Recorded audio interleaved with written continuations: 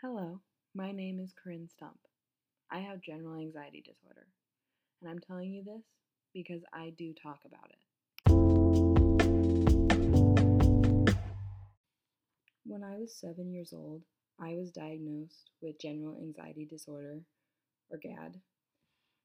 What happened was I was taken to St. Vincent's Stress Center because my anxiety got so bad that I would hit my head up against a metal bar because my thoughts, my bad thoughts, my garbage thoughts were so bad that I got so nervous and so worked up and like so anxious that I thought my life was over and like I had nothing, and that was just a very poor and destructive coping mechanism. I ended up going to therapy, and my therapist had me draw this picture of this mermaid, and below I wrote down like kind of like a contract saying I promise to never hit my head again. And I put it up on my bulletin board so I could look at it and have a reminder of it. But I ended up covering it up and putting pictures over it because I didn't want my friends to know that I was hitting my head. I was ashamed and I wanted to hide it. But I realized that by hiding it, it made it easier for me to slip into my bad habit, my bad coping mechanism. So what I ended up doing was I would just uncover her face, and so she was always looking at me, my little mermaid watching over me, making sure that I wouldn't hurt myself, that I would find better ways to cope with my anxiety.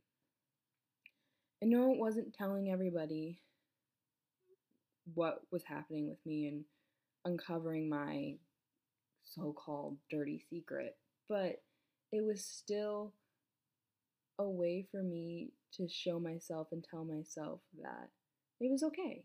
It was fine that even though it was a bad coping mechanism and that I should no longer do it, it's okay. It's fine. Every person has some sort of issue that they're dealing with and something that haunts them and hurts them, and it's okay to have that. It's okay to not be okay and to try and figure out different ways and even slip up and do it again.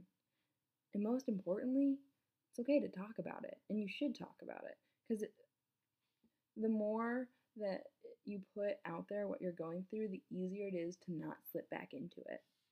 And just like when people write to-do lists, if you write it down and cross it off, like just the knowing that you can go and cross it off, it makes you more likely to want to do that errand off of your checklist or to-do list.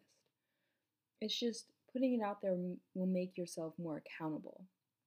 So it's okay to talk about it even if there's this stigma of eggshells and that if you tell people that they'll treat you differently, but they won't or they shouldn't. And that's why I want to start this podcast and start sharing some of my hardships and things that I struggle with, because it's okay and it's not this scary thing that people are going to treat you so differently and freak out about you. Because I just learned that one of my really close friends is dealing with some of the very same things that I am, and even in much different ways than I am, and things that I'm not dealing with the same thing, but all kind of revolve around my anxiety and freaking out that you're not good enough and then falling into bad coping mechanisms. And it made me respect her more because it shows that she's so strong even though she's dealing with this. And it made me feel better about myself that I'm not the only one going through this and that I'm not this like freak. And it gave me this idea for this podcast to have a place where I can share my stories, things that I'm going through, how I'm coping with them, and kind of just a place to make it easier and less and put less of a stigma on talking about these kind of things, because I stopped talking about it because people will walk on eggshells around me when I tell them I have a mental disorder or that I hit my head when I was little because, oh no, she's a freak. And I'm not. I just had one bad coping mechanism, and I haven't done that since I was maybe 8. probably slipped up a few times when I was little because I was little.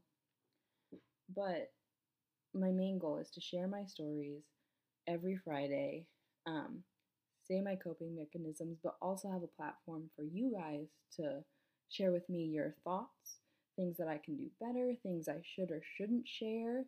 Um, and even if you want to share your stories with me, they can go on the podcast if you would like, or they can remain totally anonymous, just me and you, because trust me, I know it's scary. It took a lot of guts for me and a lot of time and a lot of thought to want to do this podcast. It's scary and it's hard. Like, I know it's your life and you don't want to always share everything. But for me personally, it's easier and better for me to do that. So that's why I've started this podcast. Anyway, I'm going to try to keep all these podcasts generally short. Just share a story, then say how I've coped with this issue or what I'm doing now or what I'm trying to do and how that's helping me so far. Because I'll normally start with something during the week that I've had an issue with and what I've been doing this week and what I've seen how it's helped me. So I'll share that. And then at the end of all of my podcasts, I'll tell you where to reach out to me, how you can get in contact with me, which the best two places would be my email, which is kinstump@gmail.com, and I'll link that below.